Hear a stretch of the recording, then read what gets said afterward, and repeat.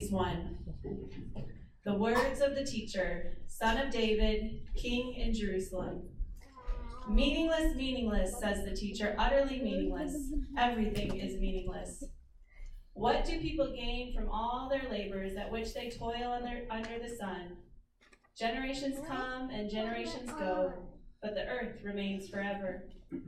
The sun rises and the sun sets and hurries back to where it rises. The wind blows to the south and turns to the north. Round and round it goes, ever returning on its course. All streams flow into the sea, yet the sea is never full. To the place where the streams come from, there they return again.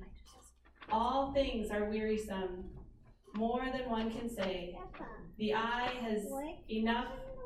never has enough of seeing, nor the ear of hearing. The same one? And Ecclesiastes 12. Remember your Creator in the days of your youth, before the days of trouble come and the years approach, when you will say, I find no pleasure in them. I was reading the wrong. Starting at 8, sorry. This is Ecclesiastes 12, starting with 8. Meaningless, meaningless, says the teacher. Everything is meaningless. Not only was the teacher wise, but he also imparted knowledge to the people. He pondered and searched out and set in order many proverbs. The teacher searched to find just the right words, and what he wrote was upright and true. The words of the wise are like goads, their collected sayings like firmly embedded nails, given by one shepherd. Be warned, my son, of anything in addition to them. Of making many books there is no end, and much study wearies the body. Now all has been heard. Here is the conclusion of the matter. Fear God and keep his commandments, for this is the duty of all mankind. For God will bring every deed into judgment, including every hidden thing, whether it is good or evil. This is the word of the Lord. Thanks be to God. Excellent. Kids are invited to Kids Church with Emily. You ready? Put some on. Put some on. I don't want to go yet. Silas. Silas.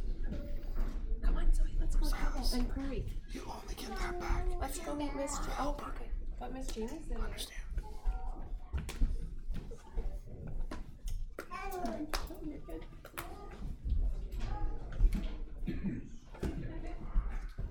Hey, you guys ready for this? Good. I was trying to get out of there because Matt's always stuck behind the podiums. I'm trying to move the road.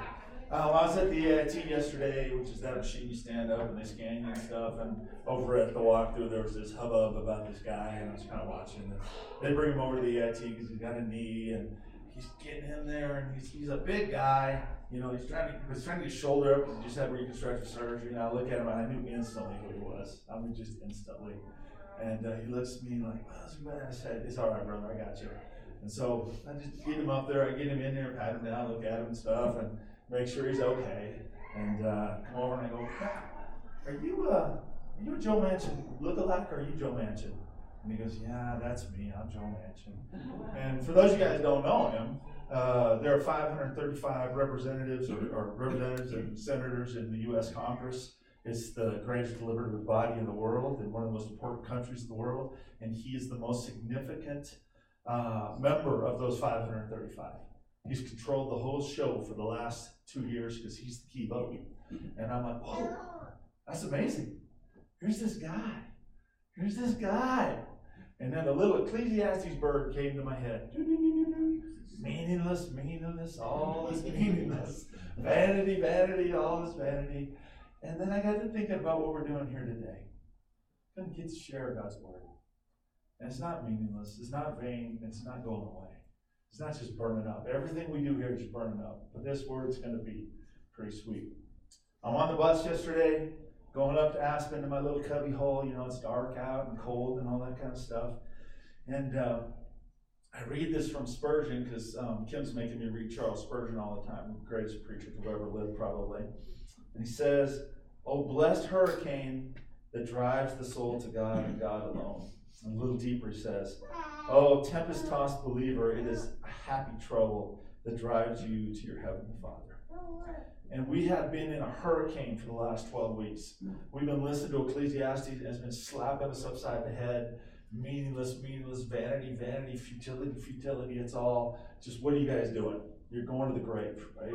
And we've been getting hit by that hurricane. And it can do a lot of things. I think it drives some people to nihilism, where it's just like, life's worthless. What do you care, right? It drives other people to maybe stoicism. So some people to hedonism. All right, well, let's just eat, drink, and be merry, man. I'm just going to drink my head off because there's nothing after I die here. But I think today I just want to really drive home the idea that it drives us to God. That really those words about the meaningless of life should drive us to our knees and drive us away from the things that we think are so valuable but maybe aren't. So that's kind of where I was going on that. Just to maybe review the summer a little bit, I just want to let you hear what you heard. I got like 4 little samples of it about what it sounded like in Ecclesiastes this summer. Vanity of vanities, says the preacher. Vanity of vanities, all is vanity. I've seen all the works which have been done under the sun, and behold, all is futility and striving after the wind. From chapter 2, then I looked on all the works that my hands had done, on the labor which I had toiled, and indeed it was all vanity and grasping for the wind. There was no profit under the sun.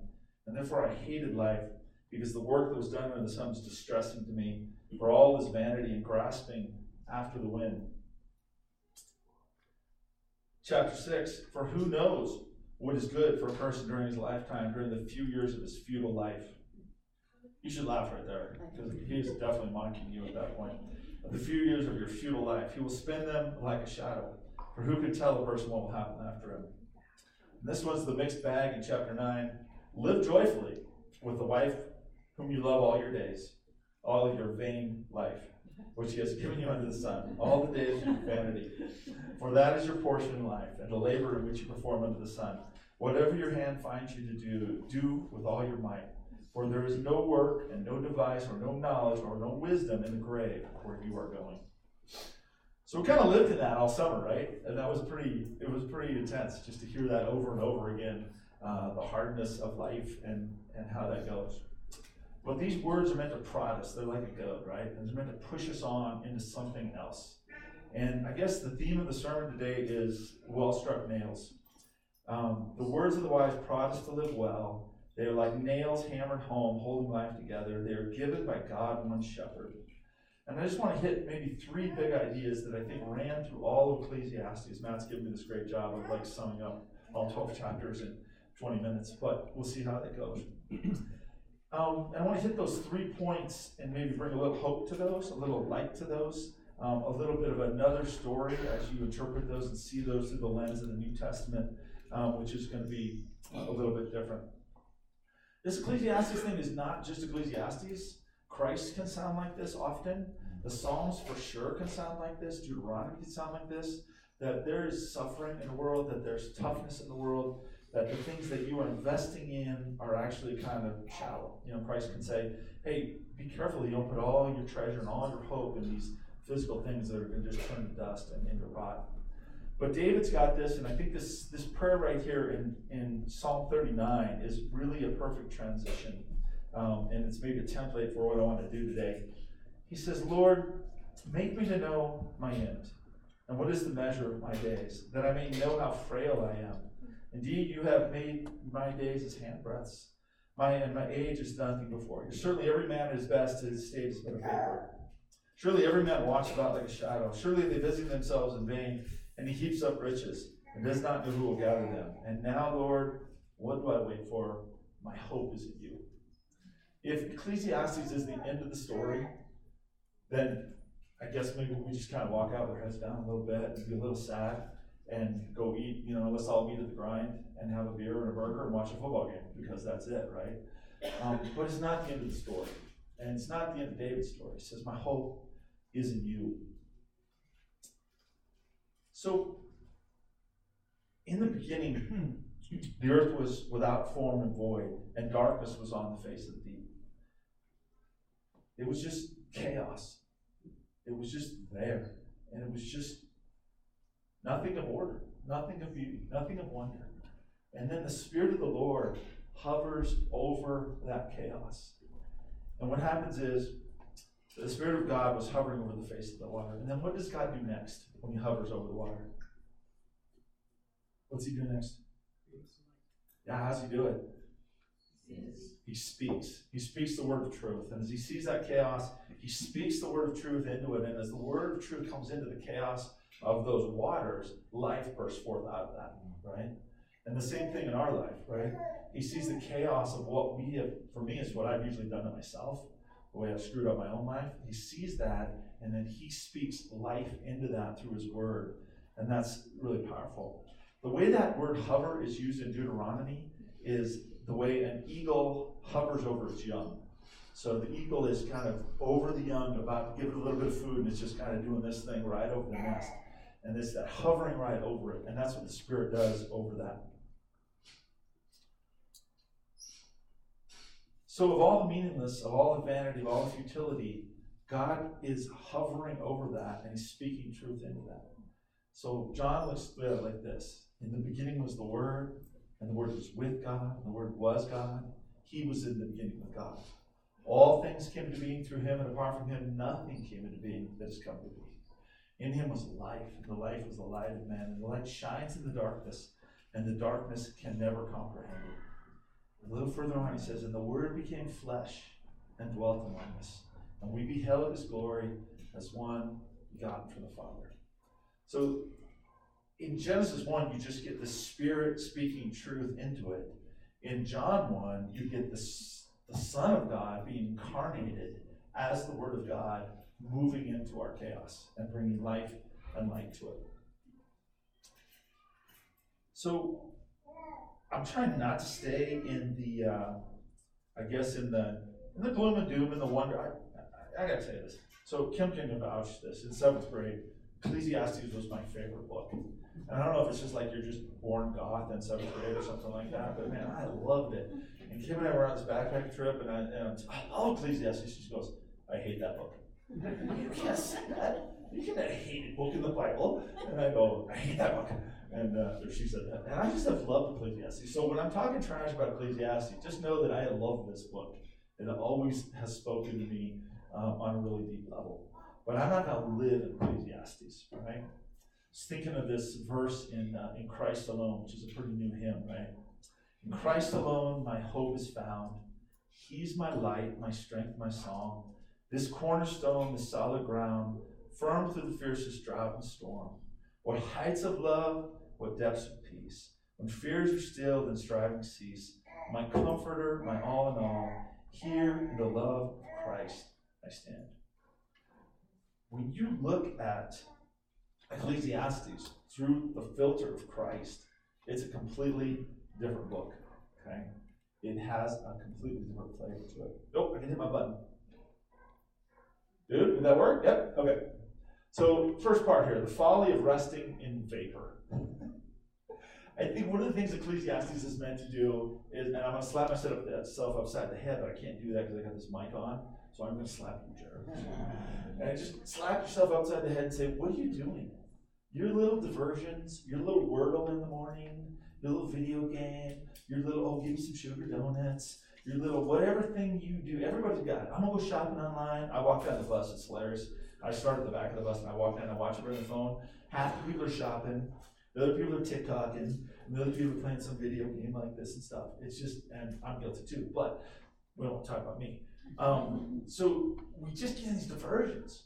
You know, I talked to my sister and when she was going super hard times, oh, how's it going? I just binge watched blah, blah, blah. And for the last 3 days, I've been just watching this television series because she couldn't face the divorce, she couldn't face the alcohol, she couldn't face the violence, she couldn't face all the stuff going on in her life. I'm gonna binge watch. That's what I do.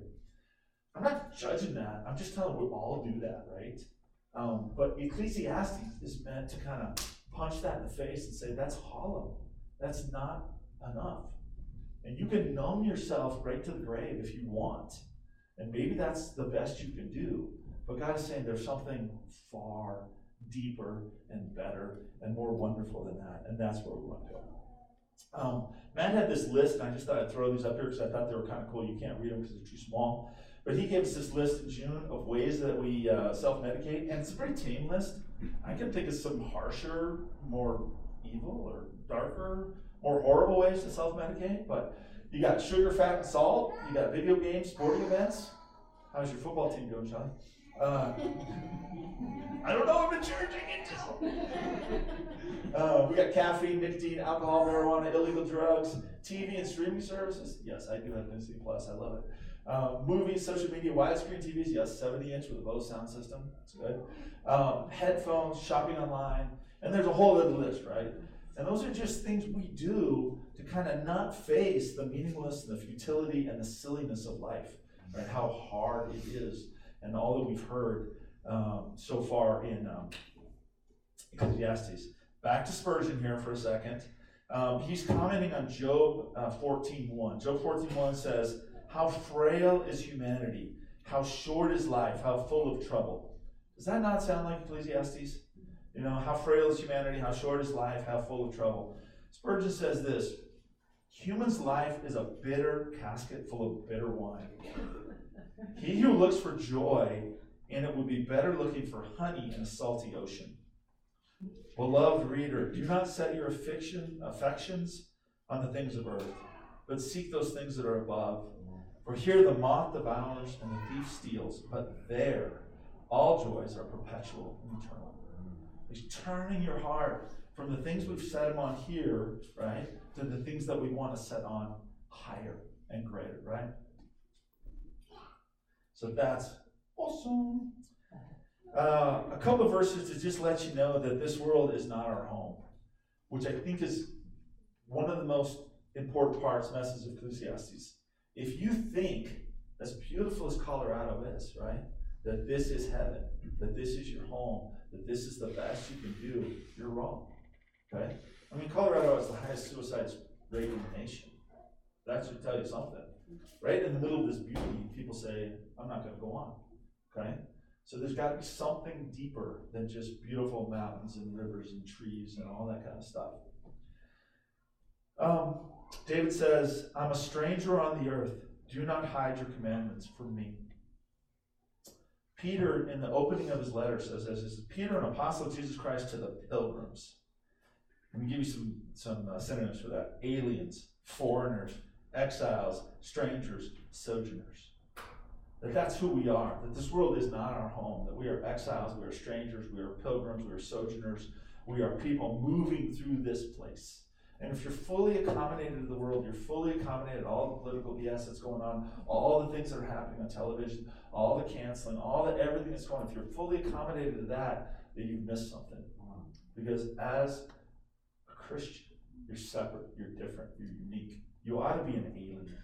You really ought to be. And every once in a while I have a feeling like, I'm an alien. I have no idea what these people are talking about or what's happening. And I cannot conceive of how they got to this point. Okay? Spurgeon says, "I'm a pilgrim in the world, but at home in my God." That's awesome, isn't it? I'm a pilgrim in the world, but I'm at home in my God. In the earth I wander, but in God I dwell in a quiet dwelling place.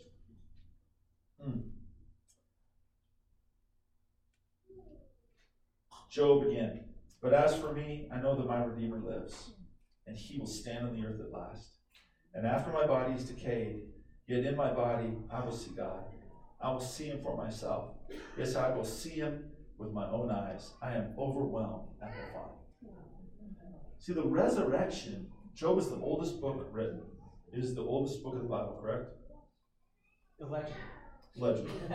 Of course, there's a debate among the academics, but it's probably the oldest book written. And right there in the middle of it, they're talking about the resurrection. What did he say?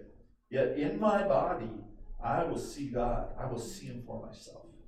When we get to the C.S. Lewis quote toward the end of the sermon, there's a real difference between those who are getting sucked into death, hell, lifelessness, the abyss, and those who are going to be resurrected and given not the gift of life, which we all have, but the gift of eternal life.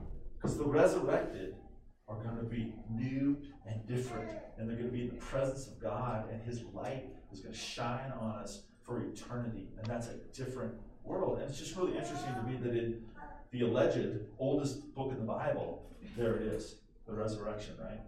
From the very beginning. All right, this world is not our home, too. You adulterers, this is James. You adulterers, do you not realize that friendship with the world makes you an enemy with God? I say it again, if you want to be a friend of the world, you make yourself an enemy of God. Do you think that the scriptures have no meaning? They say that God is passionate for the Spirit he has placed within us, and that it should be faithful to him. So that if God has called you, if he has said you are his daughter, you are his child, he loves you, then he wants that Spirit. And he's not going to let it go. The Spirit's going to pursue her.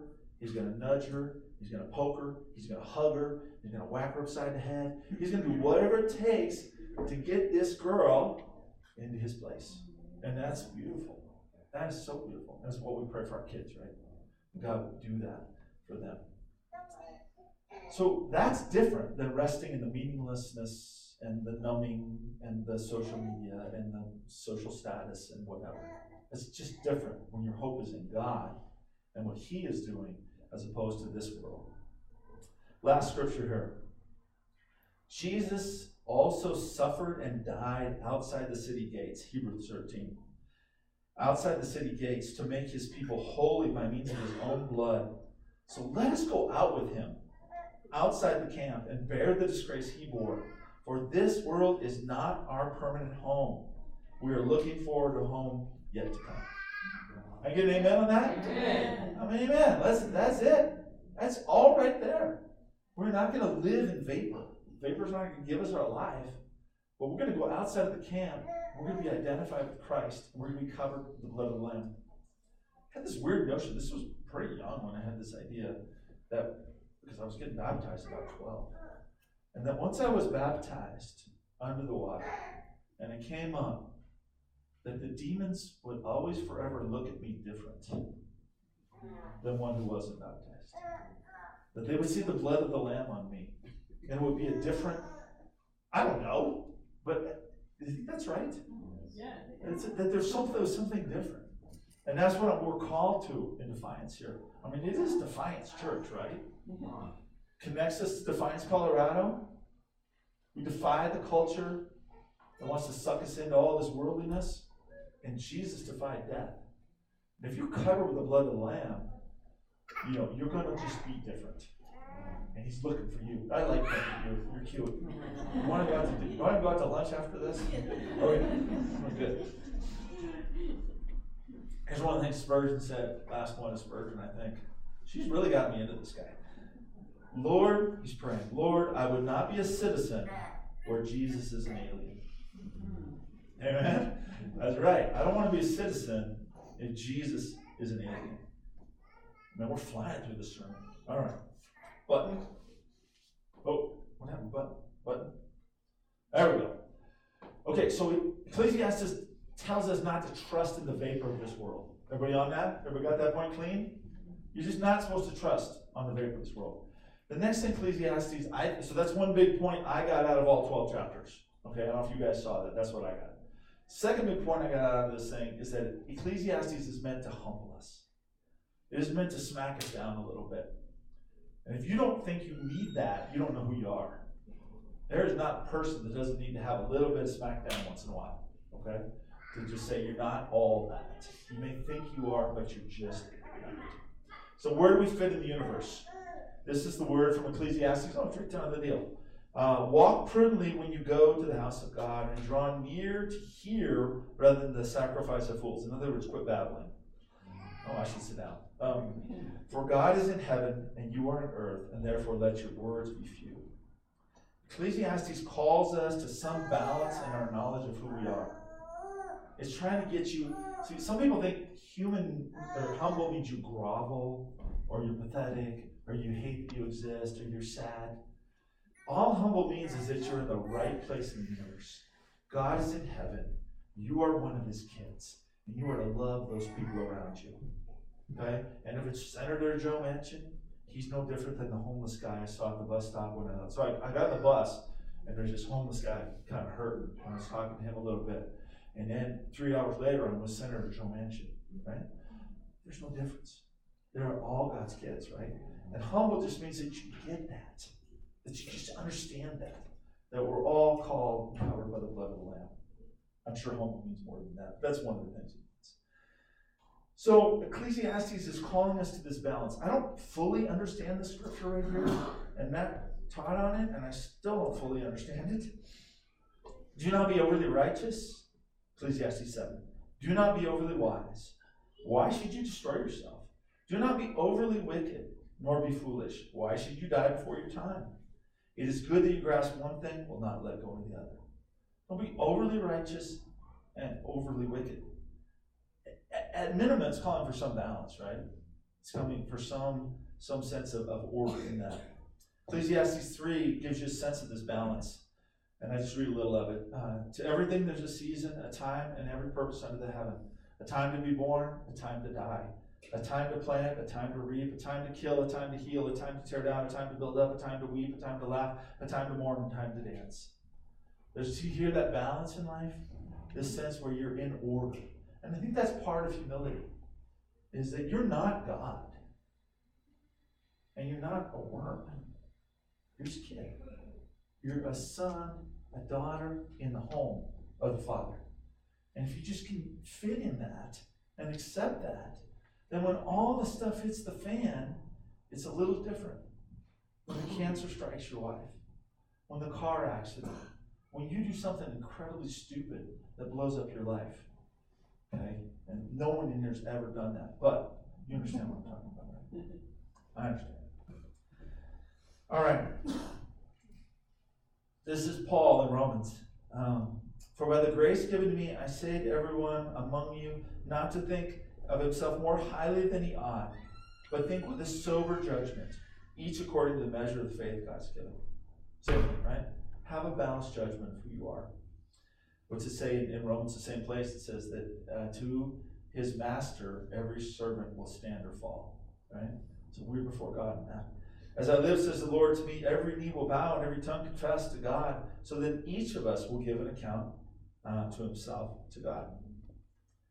And that's what the preacher says at the very last, right? He will call all deeds into account. For God, this is Ecclesiastes 12, for God will bring every deed to judgment, including every hidden thing, whether it is good or evil. And you guys know this one, I just love it, so I thought I'd say it. Psalm 103, for he himself knows our frame. He is mindful that we are but dust. As for man, his days are like grass, as the flower of the field, so he flourishes, for the wind passes over and is gone, and his place remembers it no more. But the mercy of the Lord is everlasting, to everlasting on those who fear him. Every time, this whole sermon should be about the word but. Because you hear this is all going on, said, but the mercy of the Lord is everlasting, right? It goes on. I just have a couple of thoughts on the gift of humility. And if God humbles you, you can shake your fist at him, and you can shake your fist at the person who broke you down, or you can shake your fist at yourself because you broke yourself down, or whatever. But I want you to think of humility, right standing in the universe, as a gift from God. Ecclesiastes emphatically declares, I wrote a word on here that I can't even pronounce because it's too big. How dumb is that, right? Ecclesiastes emphatically declares that a life spent scurrying around, planning and striving, pretending God does not exist, is utterly vaporous and meaningless. Everything done not rooted in God turns to dust. We lie when we act like he does not exist, because in him we live and move and have our being. A fish may pretend it is not swimming in water, but it is. Does that make sense? If we live in what's... I'm really sorry, but a fish has never pretended it wasn't in the water. But it might. And that's as stupid as what we're doing. Because we're running around going, God doesn't exist, God doesn't exist, I'm God, I'm God, I'm God. God doesn't exist. And it says right there in the Acts that in him we live and move and have our being. We move within God, right?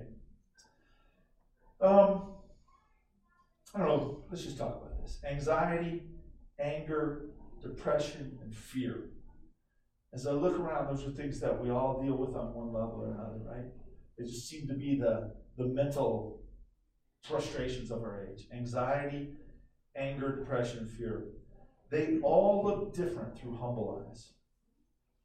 When God gives you the gift of humility, they all look different. What do I mean by that?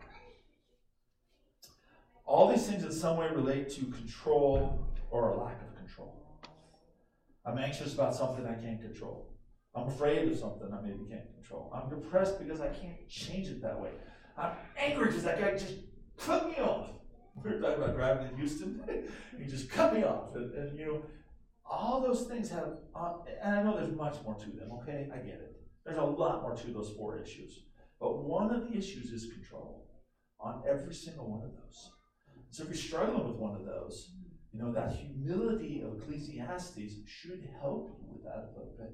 Because what it does is it moves you into the sovereignty of God. It moves you into His control and His love and His watching over you. Humility does not negate our acting. In other words, we still have to do stuff and moving and planning and doing in our lives. But it does give perspective and balance. A healthy sense of our place and His sovereignty set us in right order. A healthy sense of His sovereignty and our place in the world sets us in order. He is the sun we orbit around. And I would just say, when you get overwhelmed, when I get overwhelmed with anxiety or fear or depression or anger, I'm out of orbit. Does that make sense? The planets need to be in relation to the power and the majesty and the awesomeness of the sun, right? In the same way we need to be in relation. So this is a relational thing. I just thought I'd say that stuff. All right, we're cranking, Shelly. We're cranking. I love this section. Oh, I hit my button. The call to enjoy the good gifts of God. This is the third theme. So I think, number 1, don't trust in the vapors. Number 2, let Ecclesiastes humble you. Number 3, all through the book it says enjoy, enjoy, enjoy, enjoy. See, when Jesus was really serious about something, he'd say, truly, I say to you. When he was really serious, what would he say? Truly, truly, right? And when things were like out of control, you get holy, holy, holy, like we started with, right? Ecclesiastes, I'm going to give you 4 examples, but it's all over the place. It's the thing that's repeated almost more than vapor and meaninglessness, right? And that is enjoy what God has given you, okay? I receive and I rejoice in His good gifts. That's hard to do, because sometimes we think we're so unworthy that He's not going to give us anything, right? Or we don't deserve it, or we sabotage ourselves, and we get rid of it. I would tell you, receive and enjoy the good gifts of God. I thank Him for these, and I try to hold them lightly. I know they're but for a season. They are, if you will, loaned to us. As our days rush by, they are precarious as a flower's bloom. We have been given so much, but we just have to hold them lightly. I was walking up by the hill and the lands west of us in Rifle, and I'm just going along in this early spring, and it's all of a sudden, and I look, and there's like this little yellow dot, and what's that? And I look, I get down there, and there's these little wildflowers. You know the nasty flowers that they have at like Costco or Walmart that are injected with dye and steroids, and the flowers are just exploding? Well, these real flowers are just like beautiful because they're tiny, and right in the middle of that desert, here's this flower coming out, this succulent, you know? And that's kind of the way the gifts of God are sometimes. They're not promised to you forever. And you ought to just enjoy them as you do, and then when they go, they go. I thank God every day for my wife, for my 4 kids, for my 2 grandkids, and for the rest of my family. I can't hold them. I can't keep her alive. I can't keep my daughter alive. Right? I can't keep my grandchild from horrible things happening to her. But I can pray God will, and I will enjoy them, and I'll delight in them. I love beauty. I had a kid in philosophy class one time define beauty as, say what? He goes, the definition of beauty is, I was like, I get it. You see something and you don't have a word for it, but you go, oh, that's beauty, right? It's something you go, oh my goodness. Oh, Lord, that is amazing. I thank God for good food. When I'm not just cramming some, fast food in the car and just doing something stupid, I sit down, she's there, we got some music on, We've taken the time to prepare a meal. It's healthy stuff, not trash. And we just sit down. Or go over to Shelly's, and Jared and I and Shelly and Donnie just hang out, and we eat a meal together and talk. I thank God for good food. It's a gift. And I know you're going to need mush peas when I'm 95, but right now, I'm enjoying the good food. Thank God for a healthy body. Really been getting into working out lately, getting stronger. And what a gift. Is it all going to fall apart? Absolutely. You know, is it going to be dust? Am I going to get hurt? Is it going to be something stupid? But right now, I'm having a great time. I love it. Jump rope, you know, stuff like that. I thank God for good friends. Is there something better than a good friend? Just to see a friend. Hey, brother, what's up? You know, I thank God for today. This is the day the Lord has made. Let us rejoice and be glad in it.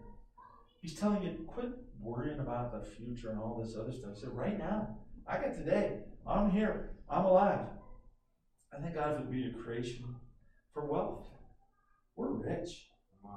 If you don't know you're rich, you don't even understand the world. Just almost by definition of being American, you are loaded. You are loaded. The power of this cell phone, 30 years ago, they would have just, their mind would have broke down to think about the computing power of that cell phone. What can you do through your phone? What can't you do, right? You know?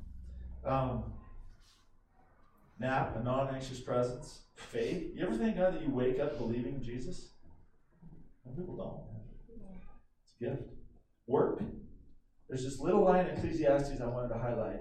So joy will accompany them in their toils. I don't want to go up to work and my life, oh, this is so hard. Everything's so terrible. I got a job. I got to do it. I hate that. Why not just rejoice? I got a job. I'm glad. It's a gift. And let joy accompany with my toils. God's the one who told me to work. So what am I getting all sassy with him? It's a bad idea. Defiance. I love this little church. Life, vigor, joy, all those kind of things. All right, let's get her done. Oop, gotta get the right pile. The world without God is vapor and striving after the wind, but God. I love that line, but God. And it's deep in the Bible, all over the place. And I just want to hit you that. So we've heard all the vapor and meaningless all summer, but I want to say right now, but God. In other words, the chaos is there, and the Spirit of the Lord is brooding over it, and it speaks life into it, but God. Something different happens than would have happened without him, right? The godless and the believer hear the vanity and the meaningless and the futility of life as the wind blows and the rivers flow and all turn to dust. Did you hear that this summer? I heard it as a believer. I heard the vanity and the meaningless and the harshness of life. Okay? I hear it, and then the non-believer really hears it. And yet, the believer always hears something more because the Spirit speaks and tunes our heart to a different song. Can I get an amen to that? Amen. We should be hearing something different. Should be an undercurrent. There should be a thunder. There should be a rumble. There should be a drum. There should be something that says, hey, hey, hey, this is different. Okay? I hope you guys had a chance to read the back of the bulletin right there. Okay? But there's this point in Pelandra where Dr. Weston has been possessed by Satan, and Pelandra is a retelling of the Garden of Eden on Venus. It's a science fiction book by C.S. Lewis. And Dr. Weston's been possessed by Satan, and all of a sudden Satan leaves him, and he's just broken, he's destroyed, and he's terrified. And he grabs Ransom and he says, don't leave me, because I know what's happening. All right? And what he says, I didn't even read that. Well, that's all right. Let's move on. You know it's going to drop those to you. What he says is this. Dr. Weston, this is the guy who's been possessed and is now terrified. He says, Homer knew that all the dead have sunk down into the inner darkness under the Rhine. And then Ransom says, well, doesn't it say he's the God of the living, not the dead? I don't think you got the idea right. The thin outer skin we call life really clear. Picture the universe as an infinite globe with this very thin crust on the outside. But remember, its thickness is the thickness of time. It's about 70 years thick in the best places. We are born on the surface of it, and all our lives we are sinking down through into it. When we've got all the way through, then that's what we're called dead. We've gotten into the part inside, the real globe. If your God exists, he's not in the globe. He's outside like a moon. In other words, he stays put. He's outside in the light and the air. He's outside. And Ransom says to him, that can hardly be the whole story. I think it is part of the story. I don't know what hell is exactly. I can't exactly describe it. I can't exactly figure it out. But part of it, would you agree that part of it is the absence of God? And the thing that gives us life and hope and joy and regeneration and renewal is God himself. And if we are separated from God's presence, then that becomes the horror, right? And so that's what Weston's feeling here. He's getting sucked into the abyss. He's getting sucked into nothing. He's getting lost in death. In other words, the notion here for C.S. Lewis is that God has given everybody 70 years. Do with it what you will. And some of you will have eternal life in Christ. For God so loved the world that he gave his only Son, that whoever believes in him should not perish but have eternal life. Right? That God is going to give it to them. And if you're one of those that's been called and given eternal life, you don't look forward to a future of being sucked into the abyss. You look forward to being with God in his presence for eternity. Just like Job said in the alleged oldest book in the Bible, that I will see him in my flesh. I will be resurrected and saved. All right. Just have to start doing that. So I want to end with these, what I call the but gods. And they're some of my very favorite scriptures. Okay. In Genesis chapter 50, Joseph has been sold into slavery by his brothers. He's been tossed into the hole, right? And he becomes a slave in Egypt, and he rises through God's grace. And then if you remember the story, he sees his brothers, right? And they don't even know who he is because he's second in command in all of Egypt. And they're like, and this is what Joseph says to him. But as for you, you meant it evil against me, but God meant it for good, in order to bring about, as it is this day, to save many people. I love that. The world was going one way, but God, he did something completely different. Acts 13:29. When they had carried out everything that was written concerning Jesus, they took him down from the cross and they laid him in a tomb. But God raised him from the dead. So of all the meekness, all the stuff, all the vapor of Ecclesiastes, never forget the but God. Never forget that he's speaking over the waters, that he's filling you with life, that he's giving you the hope of resurrection, that he's giving you the hope of new life. The scripture we read this morning that Emily read, why do you seek the living among the dead? He is not here, he has risen. And finally, Romans 5. But God demonstrates his own love toward us, that in while we were sinners, Christ died for us. This is what I've been thinking the whole summer, this verse right here. And you he made alive who were dead in your trespasses and sins. But God, who was rich in mercy, because of his great love with which he loved us, even when we were dead in trespasses, made us alive together with Christ. For by grace you have been saved. For by grace you have been saved through faith, and that not of yourselves, it is the gift of God, not of works, lest anyone should boast. All through the Old Testament, there's this line, and I think it connects to that New Testament line. I am the Lord your God, who led you out of the land of Egypt, out of the house of bondage. He is the God that leads us out of Ecclesiastes. He's the one who leads us out of meaningless. He's the one who fills us with life. And all the people said, Amen. Amen. All right, guys. Let me hit the button, and then I'll know what I'm doing next. This was my prayer that I just kind of wrote out. You go. You're good. May we hear a deeper thunder, a better melody indeed. May we hear your song pouring life and meaning and hope into our souls. That's my prayer.